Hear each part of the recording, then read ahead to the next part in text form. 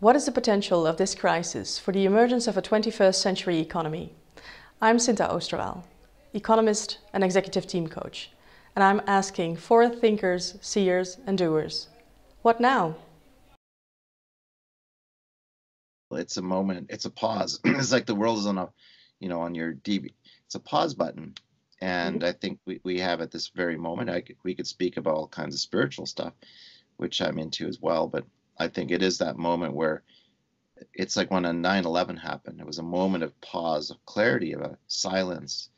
It's like, so when will humanity stop its frenetic motion of commerce, of trade, of working for money, and reflect just for a brief second? There's an opening of conscience, right? That the soul is fully now aware of who we are. And I hope that's that moment. I mean, of course, it could go the other way where we just, dissolve into chaos. And I think the most dangerous thing is not the virus. I think it's fear. But one friend said fear is an acronym, false evidence appearing real. So I think we have to be very calm and committed to unconditional love of our neighbors at this time. And we will, I think, also see the revelation that the system of money is an illusion, that suddenly money will appear out of nowhere to save us all, right? It's a remarkable that you think about 1 month of an economic heart attack and the world is in this death spiral, right? Economically. And that reveals to me everything, that the whole thing was a bit of a constructed, a construction of our imagination, money itself. Something that I've talked a lot about with Evo and others, right? So it gives us pause to reimagine. We have to redream an economy based, I think, on love. I mean, it sounds really out there, but I'm compelled by it. I think it's possible. I know it's possible. We've even worked it out on spreadsheets. It's not like we can't say it's not possible. But the question is, what will we do now, at this moment? And each one of us has an opportunity to act in congruence with the love that we were created to be. So that's why we have to be very, I think, conscious is awareness, right? So awareness is suddenly opened to our vulnerability, but also to the importance of relationships and trust and belonging.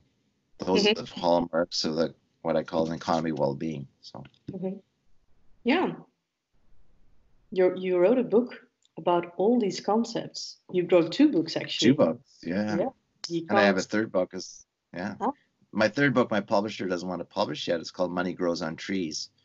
What did I learn as a 7-year-old about money that I've, now that I'm about to be 60, can reflect on and say, my father would always tease me. He says, what do you think, son? Money grows on trees. And I discovered, actually, it's true. It does grow on trees, and so that's the third book. But maybe I'll just self-publish that or podcast it in a series of podcasts. Okay, well, I'm looking forward to that. I'm really looking forward to that. So here we are, 2 economists. And I have the feeling that we will not speaking about economics. No, we won't. No, actually, but economics as probably is Manfred an economist as well? No, I don't believe so. Maybe he has a background in. You have an economics background. Yeah, I do. Yeah. Oh, well, fantastic. Then we could talk about the original Greek notion of economy. Yes. Because there's some wisdom, right, in the things that we weren't taught, right, about economics, which I find that's what I've learned in my discovery. My path is like you look at the word economy and it means household stewardship, right? And you look at happiness means well-being of your spirit or your soul. So it's like these are actually very wise, compelling notions that I think we've gotten away from.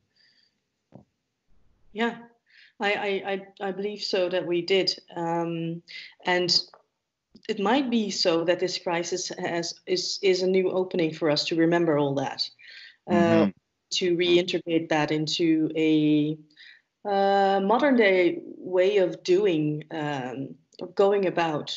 So that's what I really want to speak to you about today, and dedicate some time to talk and be in dialogue about the hopeful timeline. So the Hmm. fear timeline is very evident. It's very clear. It's very real. Also, you Hmm. also mentioned just now the world could be in chaos. And then there's also the opportunity dimension of this crisis.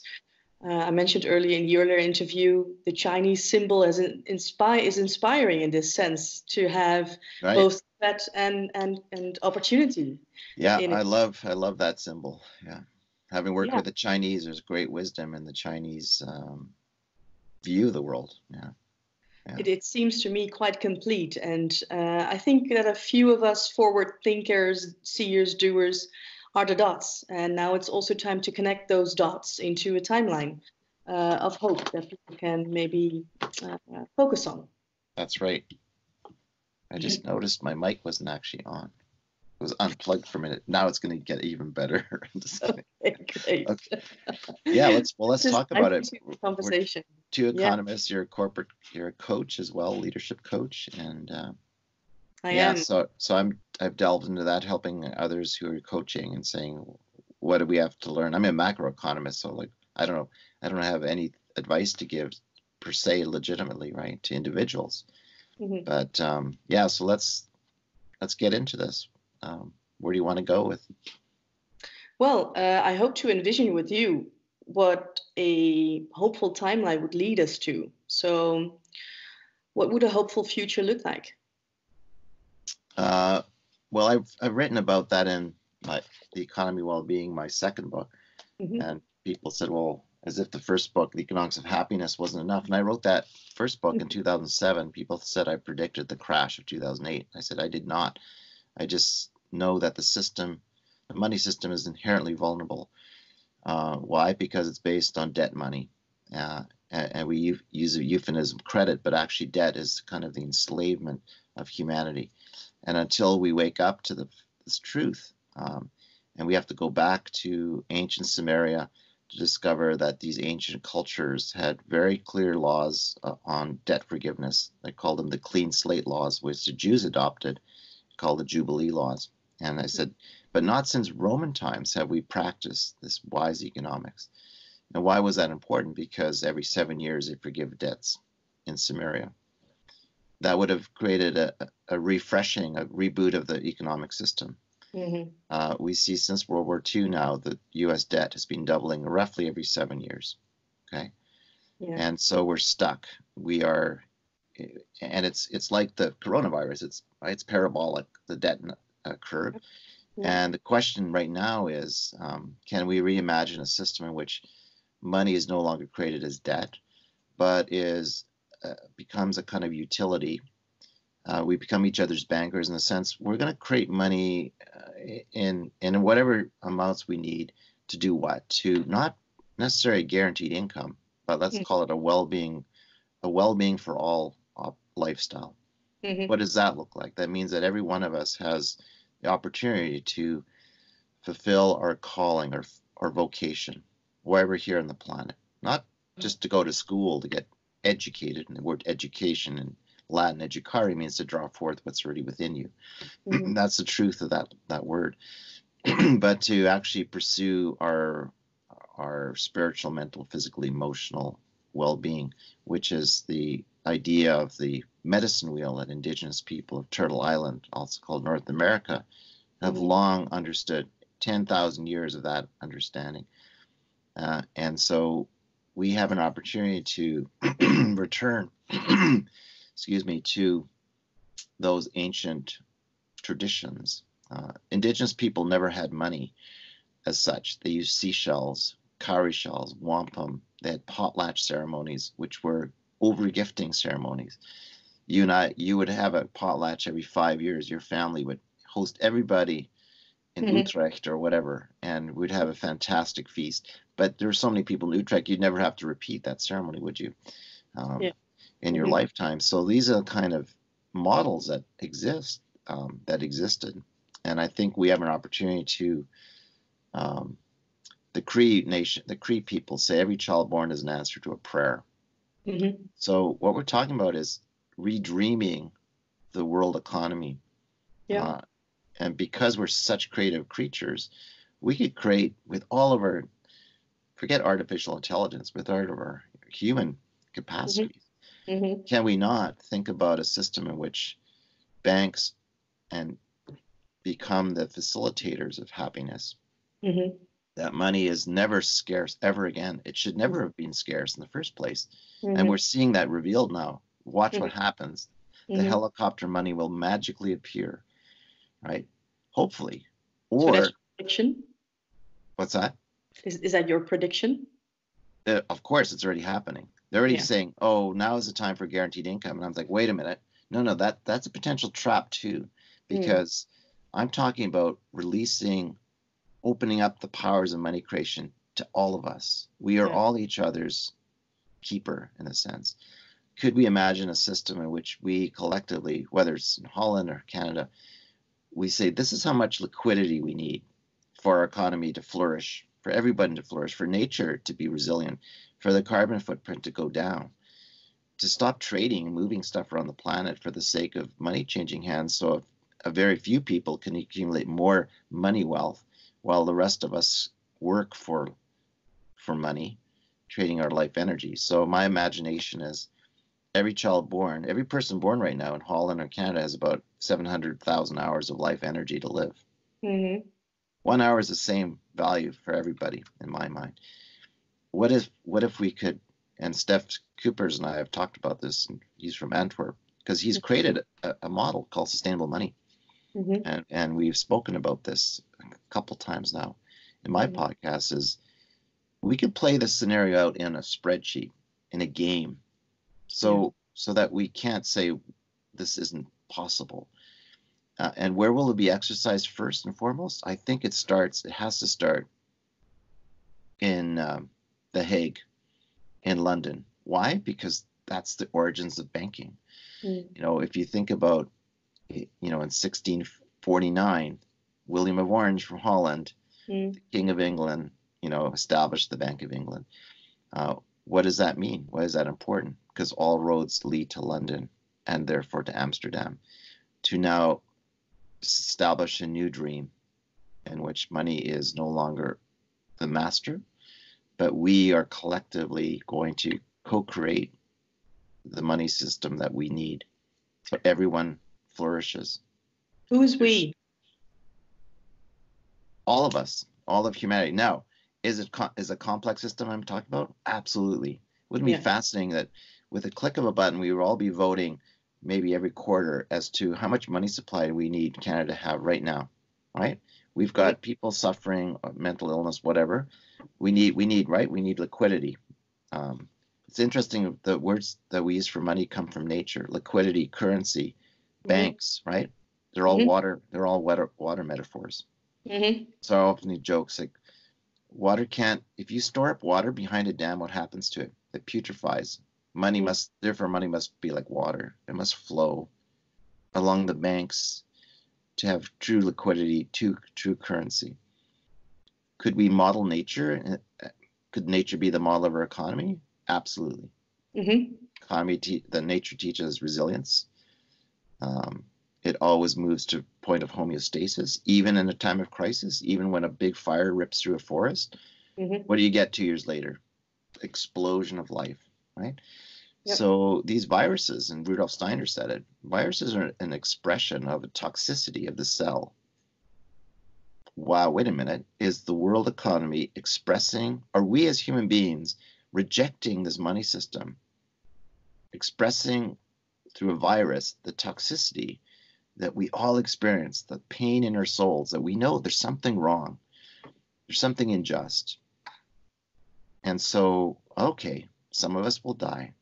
Some of us will feel pain and anxiety and fear. But now is the time, right? Now is the time Mm-hmm. to reimagine. And I'm not just talking just pie in the sky. Again, we played this out on spreadsheets. I played it out for Canada. It's all possible. We literally have to decide whenever this crisis ends that we're going to do something different. Mm-hmm. But will we? That's the question. Or will the powers to be that have, the less than 1%ers, who are the money power, Yeah. will relinquish they're, I would call it, they're sociopathic, right? Mm-hmm. Lust for more, which is a greed thing. So this is the big challenge. Will those who control the systems now, who have all the power, relinquish that and free us all from the slavery of debt money and the slavery of greed? Mm-hmm. Yeah, that is a big question. And it's also a question that's outside of ourselves. So you and me, what would we be able to do today to work towards nature as a model for our economic system, for example? Well, I think we're living out that reality right now with our neighbors. I mean, we're self-isolating.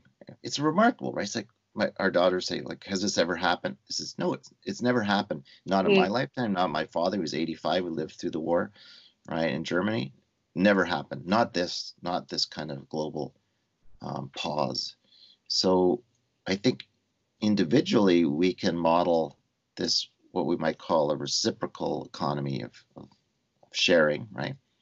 And realize that we will have, it's weird that everyone's stored up toilet paper. I don't get that. But anyways, maybe because I'm a man, it's like, but it's like, that I saw a little video where the guy's going to get his Starbucks coffee and he's paying in pieces of toilet paper. And he says, can you give me an extra one just for my wife? And he puts it, it's like, this is how ridiculous it is. Wait a minute. Trees are abundant. There's not going to be a scarcity of toilet paper. But maybe toilet paper becomes a currency. I don't know. Mm-hmm. But I think, again, from an individual level, I know that we are okay. Like, as a business person, I've always had this idea that I have to have enough money made for a year of no income at all, because I'm a consultant. I don't know if I'm ever going to get another project. Yeah. I assume I will, but guess what? My life has been a life of complete dependency on grace. The phone rings just when it's supposed to. And I'm sure you have the same thing. Who would call a coach to give them advice? I don't know. Obviously, lots of people. But, so I think it's fascinating, those who, and my wife and I both worked at home ever since our daughters were small. They don't even know what it means for mom and dad to get in the car or public transit to go to work at 7 in the morning. We get up, we make a coffee, we have breakfast, we walk the dog. We have some clients, and, we put in, at best, I probably put in 3 or 4 hours of real productive work a day. And we have no debt. And so we're outliers. We know we're outliers, but here's a cool thing. I can coach people how to live this way, how to get out of debt. Because when you're free of debt, you're free. Like, you're literally free of the matrix. And so these are things that we can, I think, explore even in this moment of like, wow, like, because notice in 1 month's time, a lot of businesses are failing. Just 1 month. That means they didn't have enough in reserve, right? Yeah. Or they were not willing to share that reserve with their employees, and that somewhat makes sense, right? Yeah. But again, because I'm a macroeconomist, I like to think this very high level. How much will we need right now to get people through? Yeah. I estimated that in the U.S., the amount of money sitting on the sidelines right now, that they call it the loss in the stock market. But what is it actually? People sold those stocks. So it went from a $30 trillion valuation, the market cap before the crash, before this, to $6 trillion now loss off the table. Yeah. Where's it sitting? It's not a loss, actually. It's sitting in cash. It's sitting in something. And how much would it be required to pay every American 6 weeks of their wages, of the average household income? $900 billion, one time. So could we kind of convince these people who are sitting on 6 trillion to distribute some of that to the average households in America who need to get by, because right, they have no sick leave, they have no parental leave for their kids. Yeah, this would be an act of economic justice. Those are the things I imagine. But people say, no, it's crazy, it's never going to happen. I said, why not? Why not at least pose the question and say, where is that money sitting right now? Well, and it provides an opportunity for us to ponder upon, or maybe even take action upon, is that the redistribution is a possibility now. It's a really real possibility, and I think It's a that's real really important. possibility. And Yeah. the other thing I say is the other thing that's a real possibility is that, as I'm arguing and showing, is that once this is over, we really need to stop and have a conversation about how does the money get created in the first place? Like, how does the sausage get made? Because people are completely naive about that. When I Yeah. tell them that 98% of the money is created by banks when they issue loans, they're like, what? That means the banks have a monopoly on the creation of money, not the central bank. Central bank plays a role. But so what does this mean then in terms of what we will do on Monday differently than we've done in the last 50 years? Is could we not then imagine that we create money, the banks still play a role, but we're creating money in relationship to our needs and our gifts, our time, right? Mhm. So now time is the only medium of exchange and the only basis of value. Mhm. And I've called this model soul printing. So soul printing being each one of us, I just said each one of us has, say, 700,000 hours of life to live. If we Yeah. live to a statistical life age of 82 years, and that means in my wallet, when I'm born, when your daughter's born or whatever, you have 700,000 hours of credit of real time. Mhm. A third of that you'll probably sleep, but the other, what happens to the other hours? How do you exchange them to help each other in this world of helping each other's souls develop? Or, Yeah. in the truest sense of that word. Yeah. That is an interesting platform, and I've played it out as a digital cryptocurrency idea. Mhm. Okay, am I getting attention? Not yet. People are like, "Oh, that's really cute," but no one's going to play that game. It's like, why not? Like, how could this platform work? Mhm. Because right now, money's magically created in, you know, banks create loans. The thing is just completely spirals, goes exponential, right? Because it's all debt, and the debt can't be repaid ever in its entirety. So we're stuck, right? We're Yeah. stuck. Yeah. So we have to think about a system in which money is always being created in relationship to life energy, Yeah. right? Every child born, every Well, senior.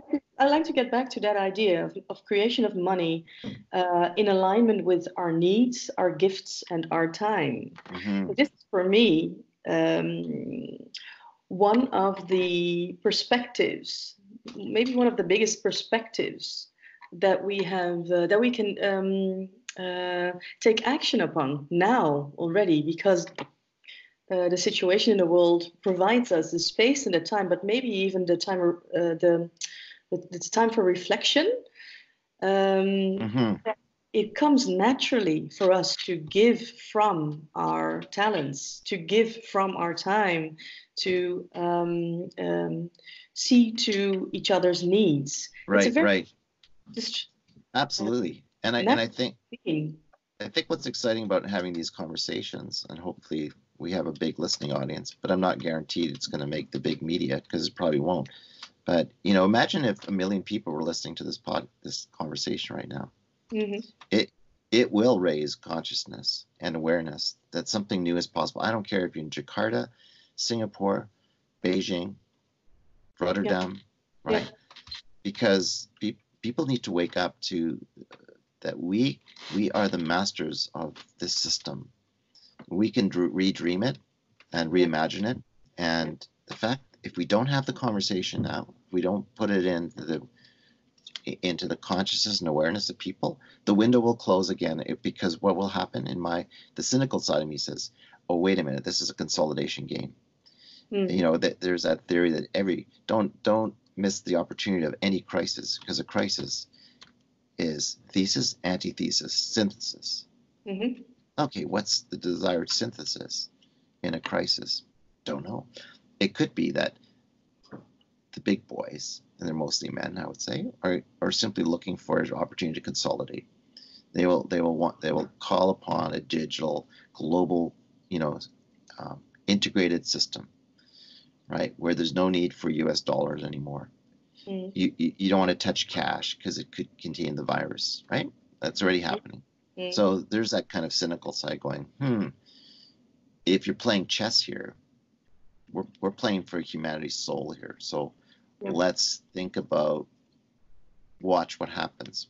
See if that starts to get presented as a thought, as an argument. And we have to say, no, that is not the conversation we should be having right now. I'm sorry. And maybe there's only 100 of these men, if that, who are like calling the shots. I'm like, no, that's not acceptable. There's 7 billion of us. Yeah. Right. And so well, that's what matters, isn't it? But the challenge is, how do you create, the space for 7 billion souls to go wake up and realize that we're each other's keepers. Like, we're not stuck in a matrix that is not our construction, or we're complicit in it because we're ignorant, maybe. But once we're aware, as Henry Ford said, if people were aware how money was created, there would be a revolution tomorrow. He said that, Henry Ford. Yeah. I said, there's no revolution happening in America.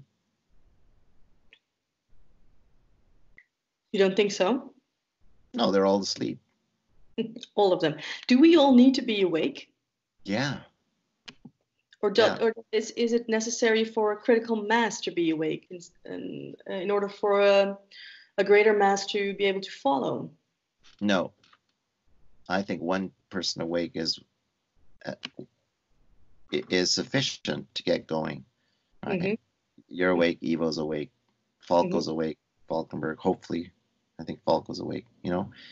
Who's Falco Valkenburg? He's an influential person on the European Pension Fund, right? He's an actuarial. He's awake. Satish Kumar is awake. I mean, there's lots of people who are awake.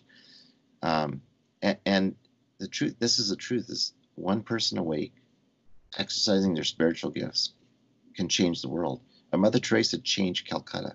Why? Because she was a high consciousness person. She lived a life of unconditional love.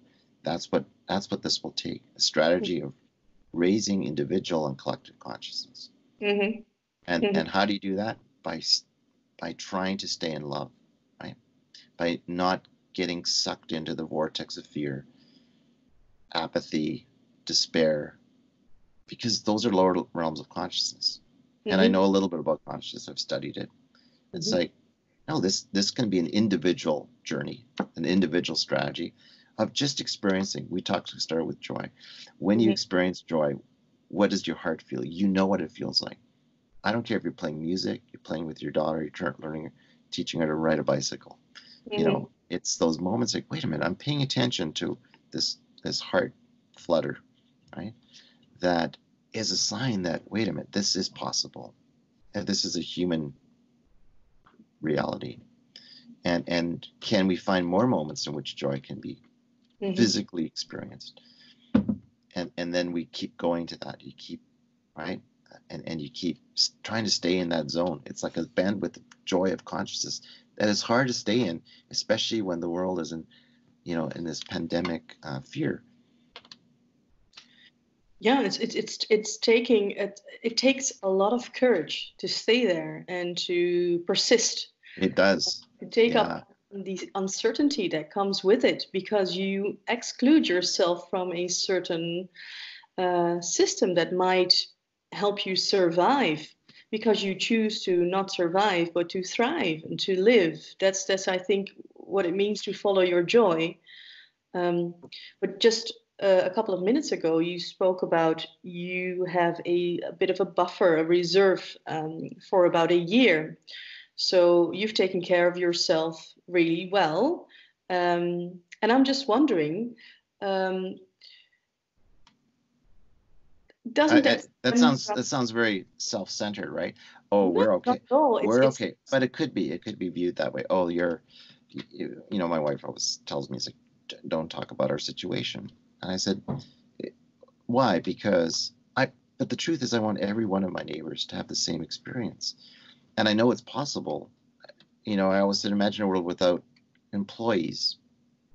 What do you mean? It's like, no, we're each independent. You're a coach of people. I'm an independent business person. We're all independent in the sense of, sometimes we need social organizations called workplaces. But I want all my neighbors to experience the joy I've been living with for 15 years. I feel like I left the Matrix a long time ago. But then I wake up and I was like, I still have a responsibility to my neighbor because they're still living in the slave system. And the slave system is completely unnecessary. It is a frustration. I wake up every day like, why is this persisting? We're building on people's fears, actually creating conditions of fear. And it's completely stupid. It's just stupid. And it's unnecessary, and we can create a better system. Again, which nobody ever wakes up again feeling anxious about money. It's a waste of human energy. And that's what drives. We can something new, and I know it. And the question is, how do we? Basically, I think we have to experience literally. This is what Steph Coopers is doing. He plays a game and he goes across into Holland and he plays a money game, and he has people experience what it's like to actually share in abundance. Mm-hmm. So just by literally creating tokens, and people are amazed at what they experience, what they feel. They don't feel like they have to hoard anymore. There's always enough. Like it's like playing poker and your chips never run out. And I'm like, can we scale this, Steph? Because what you're describing as a stable money system is so compelling. And you're an IT guy, you know that from a systems perspective, we can scale this game that you're playing now. But we first have to experience the possibility, I think. Well, and aren't we now experiencing a possibility? Are we not now getting a perspective about ourselves as part of a larger whole, and how influential the most logical way of being is just taking care of each other? Yes, we're hardwired to be compassionate. Exactly. We're not, I reject Ayn Rand's, notion that we're just narcissistic, mean-spirited. I mean, I think she had a chip on her shoulder, but she influenced so many important people like Alan Greenspan, and her notion that human beings are not altruistic. She rejected that notion. Like, that's ridiculous. That can't be. If we're created, if we are creatures of love, that cannot be. I mean, she had interesting comments on love too, but when I read Ayn Rand, I'm like, that one person influenced so much thinking in our economic sphere. Milton Friedman, Alan Green, all were devotees of one woman, Ayn Rand, a Russian, immigrant, who was angry because her family lost all the wealth, right, in the revolution. But anyways, so I think we have to follow the trail and find out where does this consciousness arise, right? This kind of mean-spirited, self individual, greed. Where is it? Because it's not congruent with our humanity. Or I think that's the question. That's the kind of point I'm trying to make. Yeah, and it could be a question, but I think that's not the question that we're exploring at this moment. I think that by being in dialogue about redreaming the future, we're already moving beyond that question, and we're already being in consensus with the hopeful side of humanity and the capable side of humanity, emotionally intelligent side of humanity. And if we can amplify that, I think we're really doing a good job. Maybe just by the people that are watching this and might feel inspired to stand tall in the way they are being right now. That's right. I mean, also my appeal is to the Chinese people, because I've worked with the Chinese, and they remind us they have a 5,000-year civilization grounded on two important kind of spiritualities: Confucianism, which is very pragmatic, which the Chinese adopted Shao Kang. Shao Kang is a Confucian word which means moderately well-off Chinese. It means well-being, right? So China's adopted a well-being economy already back in 1979. Mm. and Taoism, right? So Taoism being about harmony, about yin and yang, about 8 attributes of the person, of the being. These are fundamental. These were the fundamental building blocks of the Qing dynasty, which was Emperor Qianlong's the great emperor. Qing means happiness, actually. And it was the empire that the British came and tried to free trade and ultimately destroyed, right? So my appeal is, don't forget your ancient past and the wisdom that you still carry in Taoism and Confucianism combined. You have this kind of strong spiritual foundation with a pragmatic Confucian kind of way of being. And I think China, in a way, although this virus came out of Wuhan, what's fascinating me as in observing this, I said one day China is going to stop exporting stuff to the West, because one day they will have achieved everything they need. In 10, 12, 15 years, look what they've done. Why? Because they have a money system that Abraham Lincoln proposed and was killed for, and they adopted it. And therefore they can pursue this economy of well-being, the Shaokang economy, and outflank the West, which is stuck on debt. So this was going to be so fascinating. And out of us in the region of Wuhan, we're manufacturing where all the Western goods, or a great majority, come from now. So again, a pause, an interesting disruption of the supply lines, which we're so dependent on. We know that we were all like 1 month away from personal bankruptcy. A lot of us, right? Yep. Or these supply lines from Wuhan. What happens? The drugs don't come. What we're gonna have to reimagine is we're gonna have to reread Adam Smith's Wealth of Nations and say, no, Adam Smith talked about regional resilience. You produce what's great in Holland. Maybe most people, maybe people can't eat tulip bulbs, but you can produce great tulips. But, but this is a fascinating notion: is what if this heart attack now shines a light on the importance of regional resilience. I mean, living off of nature's capacity. So to the extent we can live on a 100-kilometer radius of our communities with, say, 80% of our needs met. Okay, we'll still want oranges and whatever, bananas.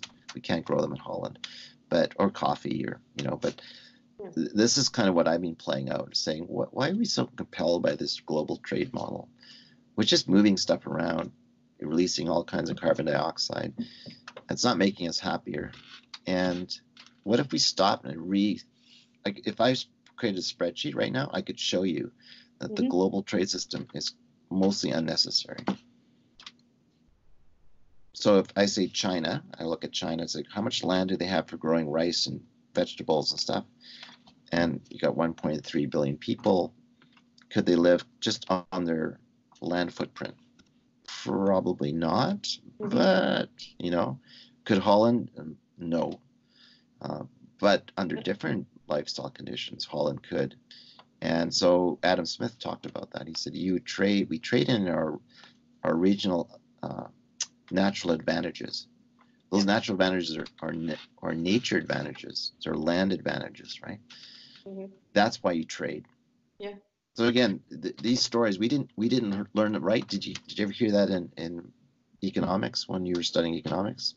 I just wanted to mention it because what you're saying is you're making an appeal on knowing as a person, as an individual, what you need, and to really know what you need, and not overconsume.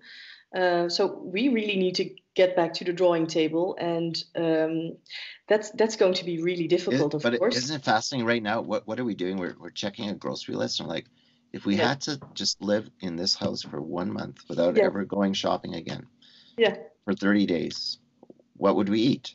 Exactly. I got lots of rice. I got potatoes. I got sweet potatoes. I got coffee. Oh, we need more coffee, I think. Right. Yeah. So today we got to go out but it's fascinating, right? We have to re-examine very granular. Completely, because in studying economics, I never encountered the word I encountered the word of need as in wanting. and the commercialized, in a commercialized sense, and scarcity, of course. And I Yes. think that we have created a culture that's rooted in those ideas Right. that makes it really very difficult. And maybe I don't have the truth, but this crisis is so severe that we really need to go back to that drawing board and see. So, what do Hmm. we need to live, and what is important in our lives? And then we end up indeed finding out that it's not what we have thought that it was. And Isn't that that's beautiful? Wow. fascinating. That I'm is. so humbled I by know. this. I get goosebumps just thinking. I mean, it's true. Yeah. It's like distinguishing in the economic language needs versus wants. Yes. Most of us, for a good friend and mentor, Peter Block, in Cincinnati, said this is the end of the age of convenience. It's, we've been living in this realm of wants for so long. The West, we have more than enough stuff, and now we have to, like, what is my basic needs? I need toilet paper. I need potatoes. I need, I want to make soup. I'm making bread. Like, you're doing stuff that you would have not done, right? Even Yeah. me, even working at home, like, I made bread. It's like, so what? Well, And it's also, it's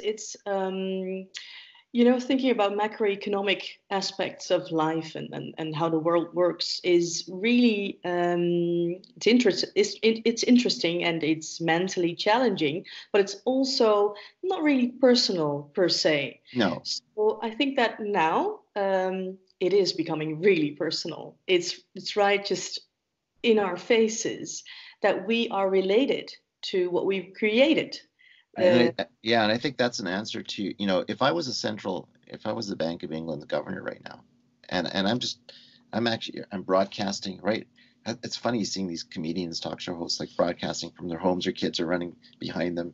And, like, oh, they're real people. They have children. They have pets. Mark Carney, he was from Edmonton, right? yeah. And I see the new Bank of England governor. It's like, oh my, like, what a terrible time to become the new governor. But whatever. I said, to imagine that I know Mark Carney. Like, I probably grew up we went to the same high school, right? And I think he's as real as I am. And so to be talking to Mark Carney right now, I was like, what are you doing, Mark? Well, from a microeconomic perspective, we're holed up, we're self-isolated, and okay, so let's scale this. What's actually happening? People are realizing maybe they only need 80% of their income to meet their basic needs. Mhm. All right, so we got 20% reduction in the want piece. Okay, what about the analysis I did, and I keep doing, is how much of our annual income is going towards hidden interest charges on everything. 53 cents on every dollar American households will earn today. Well, let's say in December, we'll go to interest charges on the accumulated debt, which is $73 trillion. What? You mean if I eliminated that, I would go to, you're saying basically implication is I'm going to go from a 5-day work week to a 2.5-day work week. So everyone's rejoicing, oh, the air quality is better because there's less emissions. Well, this is an interesting experience. If I were to argue that GDP and greenhouse gas emissions are directly correlated, and I reduced 50% of the reason you have to work, Yeah. just by changing the money system and who creates it, I've gone way past coronavirus right now, instantly. And the question is, so how do we solve this climate crisis? Nobody's talking about the money system. It's not in the Sustainable Development Goals. It's not in the IPCC models. Yeah. And I was like, so already we're seeing the impacts of one virus, one pandemic. But this money pandemic is, to me, equally as interesting. Again, whether we can do anything about this with our little conversation. Hopefully, People are saying, okay, what I know now is people have the time to listen to our conversation because what else are they doing? They're watching Netflix or, you know, making babies. I think that the population will explode. You'll see in 9 months this kind of blip. Maybe. Anyway, Maybe. maybe. Well, anyway, if anything, that I think a dialogue like this is something that is we're able to have this conversation at this moment. I don't think we were able to have this conversation per se like a year ago or maybe 2 years ago. I think Actually, no, I disagree. I think we could have had it, but no one would be listening. Everyone would be exactly, busy. but Everyone's there were so busy. busy, but also maybe in a different mind state. You're not able to hear what is being said at this moment because, again, here we are, two economists, quite sensible people, speaking about what is essential in change and transformation. And yeah, you've mentioned how the money system can be reorganized in such a way that it also will address the all climate issues. Surely, but we've also spoken about what's underneath that as a driver of that change, of the willingness to make a change in the money system. And that has nothing to do with money itself. It has everything to do with how we go about life and how we value life. And that's, to me, uh, an amazingly valuable thing to be speaking about. Well, And I wanted to reflect on that word value because as economists, I mean, it's kind of cool. I mean, I didn't know you were an economist, so like, wow, we're economists talking to economists. Like, how novel is that? You know, and we're not disagreeing, anyways. But think of that word value. You know, in economics, I was like, we kind of laughed. It's like the y-axis always had value expressed as a snake around a stick, the dollar sign, and then we had quantity on the x-axis. And then something hit me, years ago. I was like, what is a dollar? What is this snake around the stick thing? What is that, anyways?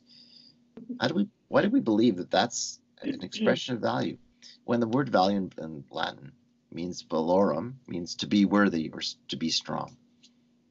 That doesn't necessarily equate to monetary value alone, right? mm-hmm. So I find that fascinating as an economist. What is value? What is utility? We talk about utility. Oh, what is a util? What is a unit of utility? Did we ever debate that in economics? Not that I remember. Maybe Bentham or, what's his name? John Stuart Mills talked about utility, but we're just like utility, value, like. So again, another interesting thing to rethink, reimagine. Well, it has been easy for us, hasn't it, to just create an image of man, Homo economicus, and then just use that as the way to go about our science. Yeah. But And now, then as an economist, I must say, existentially, I've gone through a crisis because I've been trained in a very traditional way, but I've been completely unprepared for what's going on right now, and so I really re-identify myself or reutilize my knowledge and reframe everything I know, which is for me a relief. But I believe for many economists, it's not. But for me, it's a relief because I really like to zoom in because I find it fascinating, absolutely fascinating, that human consciousness is a much stronger factor, and to look amazing. to look at human consciousness, to look it's recreating a new image of man. That is what's the word? That economy should evolve around, the real meaning of being human. Yeah, I mean the study of consciousness is fascinating. It's I don't think many people have heard of David R. Hawkins, who wrote a book called Power versus Force, and it's a book. I mean, he was a clinical psychiatrist, and so he studies starts to study consciousness and starts to go into loving kindness and conditional love with some of his patients in New York, and some of his catatonic patients woke up. They came out of their state, and his patient load exploded, so he escaped. He ran away to Sedona, Arizona, to then study this, what's going on. How is it that if I go into loving kindness, that these people wake up? It's got to be something about my state of whatever, right? And so he then says, he writes a thesis on consciousness and says consciousness is actually an interesting, logarithmic function from the lower depths of, fear and apathy to this higher levels of enlightenment, Buddha, Christ consciousness, right? Which he defined as a scale, right, from 1 to 1,000. But he said it's very difficult to move up the continuum. As we know, like, it's hard to stay in. Can you stay in unconditional love? Not for very long. But you could sure try to practice that. And so I've been very intrigued as an economist about this whole, because we're numbers people, right? So I was like, wait a minute, maybe could it be possible that, and what he said is, because consciousness is logarithmic, there's a distribution effect here. So someone like Mother Teresa, who was arguably in a very high consciousness spectrum, her whole vocation was just picking up that next person in Calcutta, right?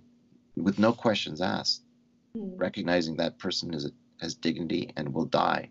And so I see Jesus in that person, and I pick them up. Right?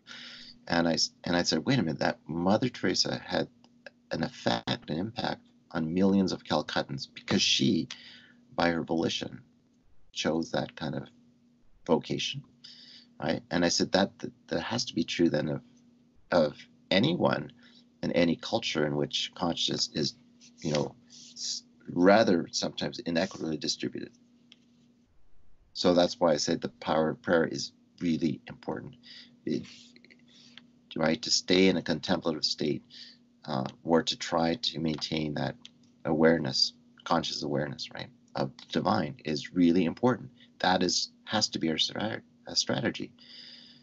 So I've been playing with that, saying that's the game, isn't it? To try to raise global consciousness.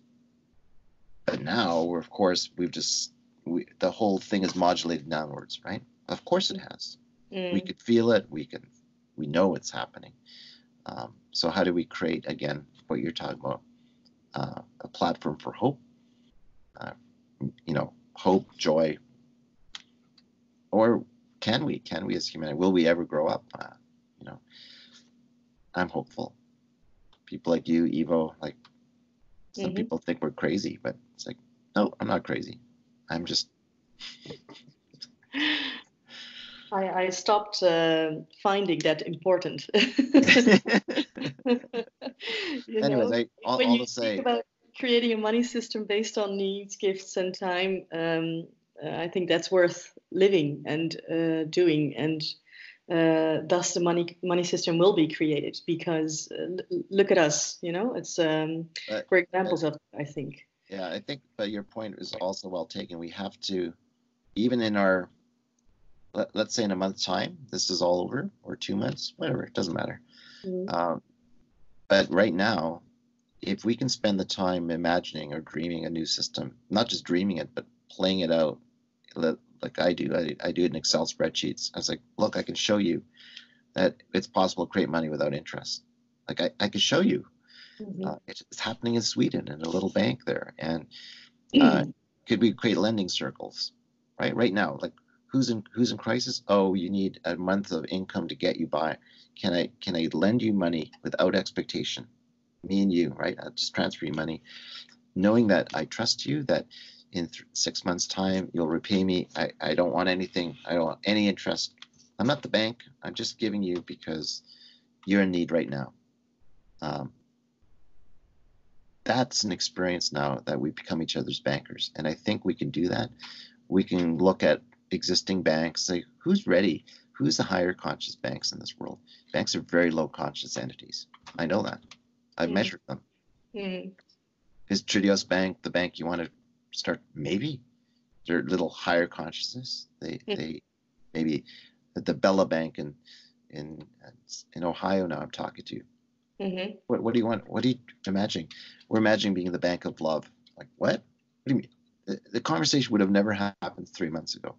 So I'm Mm-hmm. having this conversation. Your whole model is based on love. Yeah, is that kind of crazy? No, no, it's perfect timing, right? Well, And part I'm like, is so is again, we yeah. need to tell the stories that these things are happening right now, like these practical, right, systems and models. Yeah. Can I Yeah. get the European pension fund managers and convince them that, wait a minute, stop chasing returns. Your only return is the well-being of Europeans. That's all I care about. That is your bottom line. Yeah. Falco Valkenburg, what does that mean? You know what it means. I'm not an expert in fund management, Yeah. but can we orient our pension funds or our investments in terms of a well-being impact? Yeah, we Yeah. can. We can Yeah. create those criteria right now. Yeah. But those things seem to be in comparison to what needs to be done. These things might be relatively easy to do, to think of, to be creative in. But what you're speaking about just a couple of minutes ago is trust. And to reinstate trust might be a more difficult thing to do. Absolutely. Um, You're spot on. It's trust, right? Because you'll say, well, why should I trust my neighbor? No, because that's what economics has taught us, right? yeah, Self-isolate. What does economics teach us? Be your own little castle and put up a fence with your neighbors and only, protect yourself against the mean-spirited world because everyone is inherently greedy. It's not true. It's mm, false. mm, And so this is why the indigenous people are our teachers, because they talk about all my relations. What does that mean? Everything is relational. Everything is seven generational thinking. I think about my ancestors and my great great grandchildren in the decisions I make today. I think about my relationship with nature because nature is the model of abundance, and I'm dependent on nature in the relationship. That's what they say. All right. So, how do we engender trust? It's absolutely correct because we're conditioned not to trust. mm, And yet we trust a system that creates, as we just said, reveals something so stunning that the banks create 98% of the money, and we trust that there's always enough in the system to pay us our wages. It's remarkable. It's magical that it actually happens, that it continues without interruption, except now. Now it's interrupted. So we've trusted a system that we don't even understand how it works. And now we're called to I'm asking people to trust each other to share in their financial material wealth and expect no return except a smile or maybe a reciprocal thank you 10 years later. I think yeah, that's the challenge we face as human beings. Do we actually trust? yeah. Yeah. And to take back, to claim maybe even our nature. Yes. To claim our nature. Yeah. Yeah. Yeah. And I like always reflecting on that. It's like love is who we are. That is our nature. Mm, Everything else is false. mm, Well, everything else is a distraction from that truth. yeah. Yeah. On that note, It's I like the guess cherry on top, yeah. So I think we need to we don't need to, but We could time close wise, off this. I think so. Yeah. Yes. So Wow. I want to thank you. Yeah, and we're just gonna say goodbye on video, but we'll speak a little bit more. Oh yeah, Yeah. absolutely. Yeah, Okay. yeah, for So sure. thank you so much, Mark, for your insights. Thank you, I Shinta. really enjoyed our conversation. It was wonderful talking to an enlightened economist, and a young mother. Yeah, that's sometimes that really. It's like what?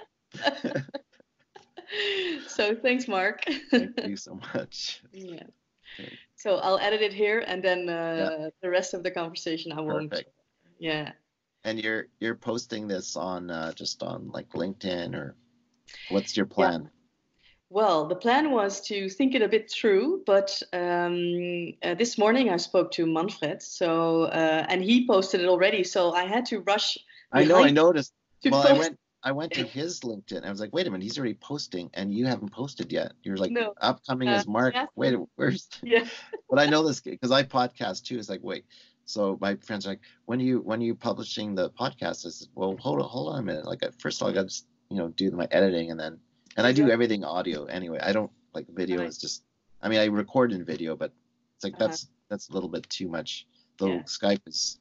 I actually stopped using Skype, but I see it. Do you have an account that allows you to record, or is it just part of the package? I just have a regular account, so it Yeah. just belong. Yes, it's Just it's quite before. okay. The, Quality is of course not perfect, no, but it's Microsoft. It's a Microsoft product now, and so. but you know what I learned from this morning is the perfection in imperfection. Mm, So we hadn't agreed to him posting it before me, so I had asked him to hold on for a second. But mm. then again, I was thinking, this really gives me no time at all to make it more perfect or whatever, which has beauty in it. It's That it's so not beautiful. perfect. I, Yeah. I, I was going to say that's what I find with my podcast. They would say, "What do you want to talk about?" I said, "I don't know, just your life Mm, story so far." I mean, right? And you don't know where it's going to go. And so an hour later, you're like, "Wow, like that was unbelievable." Like, and it was completely unstructured in the sense of, yeah. you because I just assume people will talk from their passion, and they'll like yesterday I met the most extraordinary man through my friend Anika Malik, who's Pakistani, lives in London. Hmm. And she said, I just podcast, and she's inspired by my podcast. She says, and she's a Sufi mystic, and she's an amazing woman into banking and stuff. And so she started this podcast called uh, Hirjat or something. It's a word in Arabic about people who have immigrated, or they've come from somewhere else, right, and they're living wherever. And so she has this man on yesterday who is the most extraordinary person I have. Well, I've met extraordinary people, but this is a man who lived inside of BCCI, the most important bank. I know you're still recording, I can see, but Yeah. it's okay. Do you Um, want me to stop? no, no, no, it's fine. Okay. Just that this isn't on, but this isn't revealed. So he's an 82-year-old man who had 5 years of age. I'll stop Uh, recording, by the way. no, no, If it's fine. No, it's fine. yeah. And Nika says, "Do you want to meet him?" And I said, "Of course." And I just immediately WhatsApped him, and we spoke for an hour and a half, and it Mm, was so extraordinary. He says, "When I was 5, I had a near-death experience during the mm, Blitz of London, and then at 7, I had an illness that put me out of school for 18 months. mm, I am completely unschooled. I have no education. mm. I had to learn how to do math. I became one of the top people at Financial Times. I was invited into the highest echelons of banking world, right up to BCCI, the apex, Yeah. right, of the Yeah. matrix. Yeah. Yeah. And then he got attacked because he wanted to bring love, consciousness, right, Mm. mysticism into the banking world. Oh, Oh, was he out of line? And he got hammered. His son died in Australia, free. So he said, I have suffered. Have you suffered, Mark? I said, no, not like I have that. not. I have not been attacked like that. I know the enemy, but I do not, I have not succumbed to. Except yesterday, I was kind of something happened yesterday because I just knew like we're stepping on toes here. Mm, Just by talking, I said, your story's amazing, John. mm, Like, do your grandchildren listen to your story? No, there's like, we're too busy, Grandpa. It's like, are you kidding me? Your uh-huh. stories, he says, isn't it sounds unbelievable, doesn't it? I said, it's not unbelievable. You Mm, you have been in the inner sanctum of the system. yeah. You're like Lawrence of Arabia. You're a living Lawrence of Arabia, right? Or Indiana Jones, who's like, and I'm like, So Anika and I are Monday. We're going to podcast. The three of us are going to go into conversation. Oh, great! I'm gonna listen to that. Yeah. And I'll just post it on my podcast. But anyways, just to say that these people have so many amazing stories. And Oh yeah. whoa. Yeah. True. Very true. Yeah. Yeah. Wow. So Well, it's probably getting to be dinner time for you and I was another just coffee time. yeah. What time? How long have we been talking? Like For about wow. an hour and 15 minutes. Yeah. Jeez. It's good. Yeah. It's weird. It's interesting how after an hour it just feels like okay, it's enough, right?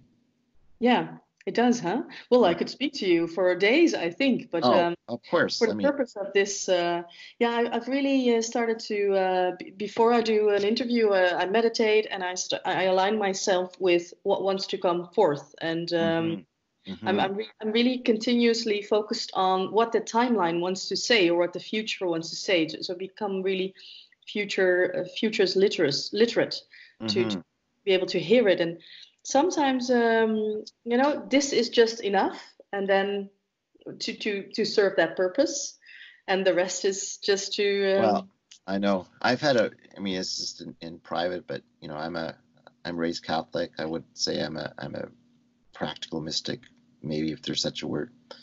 And so waking up this morning at 1:30 was like, and I wake up like boom, right? It's like, and but I know it's a time for me to pray. So, and I could pray for souls. Like I have a natural. Apparently, I have the gift of healing and got angels around. My last name means angel in Polish. But so I have all these weird, amazing stories of just the power of prayer and the power of listening to. So my prayer has been, Lord, show me the chess move of your enemy, and if it's your will, let me do something about that. In the sense of pray, right? So this has been my strategy. This is the strategy I'm talking to my mystic friends about. What shall we do now? We know the power of love and the power of prayer. Evo, you know Ho'oponopono. We know what's possible here. Systemic Ho'oponopono. Strategy, laser precision, right? Because this is a very dangerous time. There's no question. But it's also a time of great hope and promise. And some prophetic people would say, we're right on time. We knew this was coming. It was just a matter of when. What would be the catalyst? Okay, here we are. And if anything, I've been asleep. I've been like, in a lull because I've been waiting so long. and so I was like, okay, here we are. And what do we do next? Which is the conversation I'll have with Anika and John on Monday. Yeah. Wonderful. Yeah. Wonderful. Looking forward to hear that. All right. All right. So, as I was saying about the editing, I'm going to do some editing, and then if you want me, I'll send it to you before I post it. But I was thinking about posting it maybe tomorrow. That's fine. You can do it unedited. I don't do much editing myself, except for like the front end and the back end that will be cut, I think, and that's it. I think I really enjoy just having it. Well, I don't know. Wouldn't even what to edit. It's. But you know what? I have to thank you too, because what I find is, I like doing podcasts, but it's actually nice to just let me talk. Like, not that anyone needs to hear me talk more in my household, but daughter's say, when I worked with the Inuit years ago up in the Arctic, and her daughter was 5, and she said, "Dad, what do you do anyways?" She said, "I say I'm a consultant. I sell ideas for money." And because I realized these people hunt. They go out in the land, they gather caribou and stuff, right? Plants. But I hunt for money, and I sell ideas. She goes, "Don't they have their own ideas?" It was so busted. Yeah. Oh, but what did you want to say about the podcast? You said Oh no, I was going to say thank you, because on a same hand, I mean, I could podcast you, right? I could say, "Hey, Shinta, what's your story?"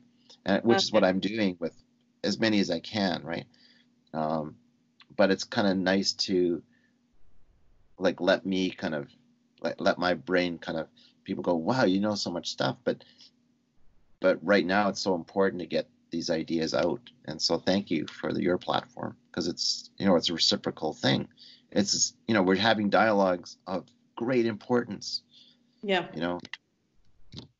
So anyways, so thank you.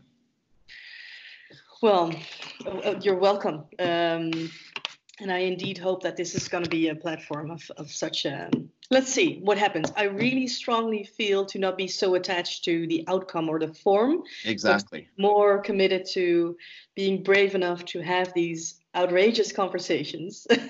Well, just but do it. like the fact that you're contemplating, you're asking, right? In a way, you're asking permission.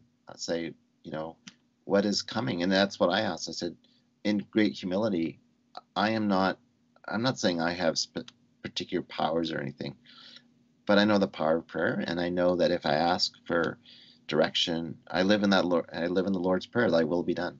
It's like, that's it, and love is the key to everything. So I will pay attention to that and try to be respectful and hopefully not disrespectful.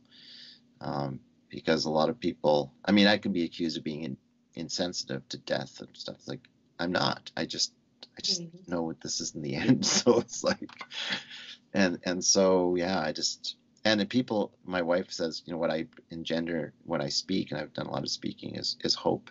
Right? Yeah. So hopefully that's what we're doing. And I think that's what we're doing. I think so too. Planting seeds. I think so. Yeah. There's so many seeds I just threw on the ground. It's like, right? Yeah. The Bank of England could pick up the seed and go, gee, Mark has a crazy idea. He said not a guaranteed income, but a guaranteed well-being kind of portfolio. Yeah, let's try it. Let's try it. We've got to lose. Well. All right, I will let you go. Enjoy your day. Thank you. Enjoy your night and your lovely children. Yeah, I will. Okay. Bye, Mark. Bye for now. Bye.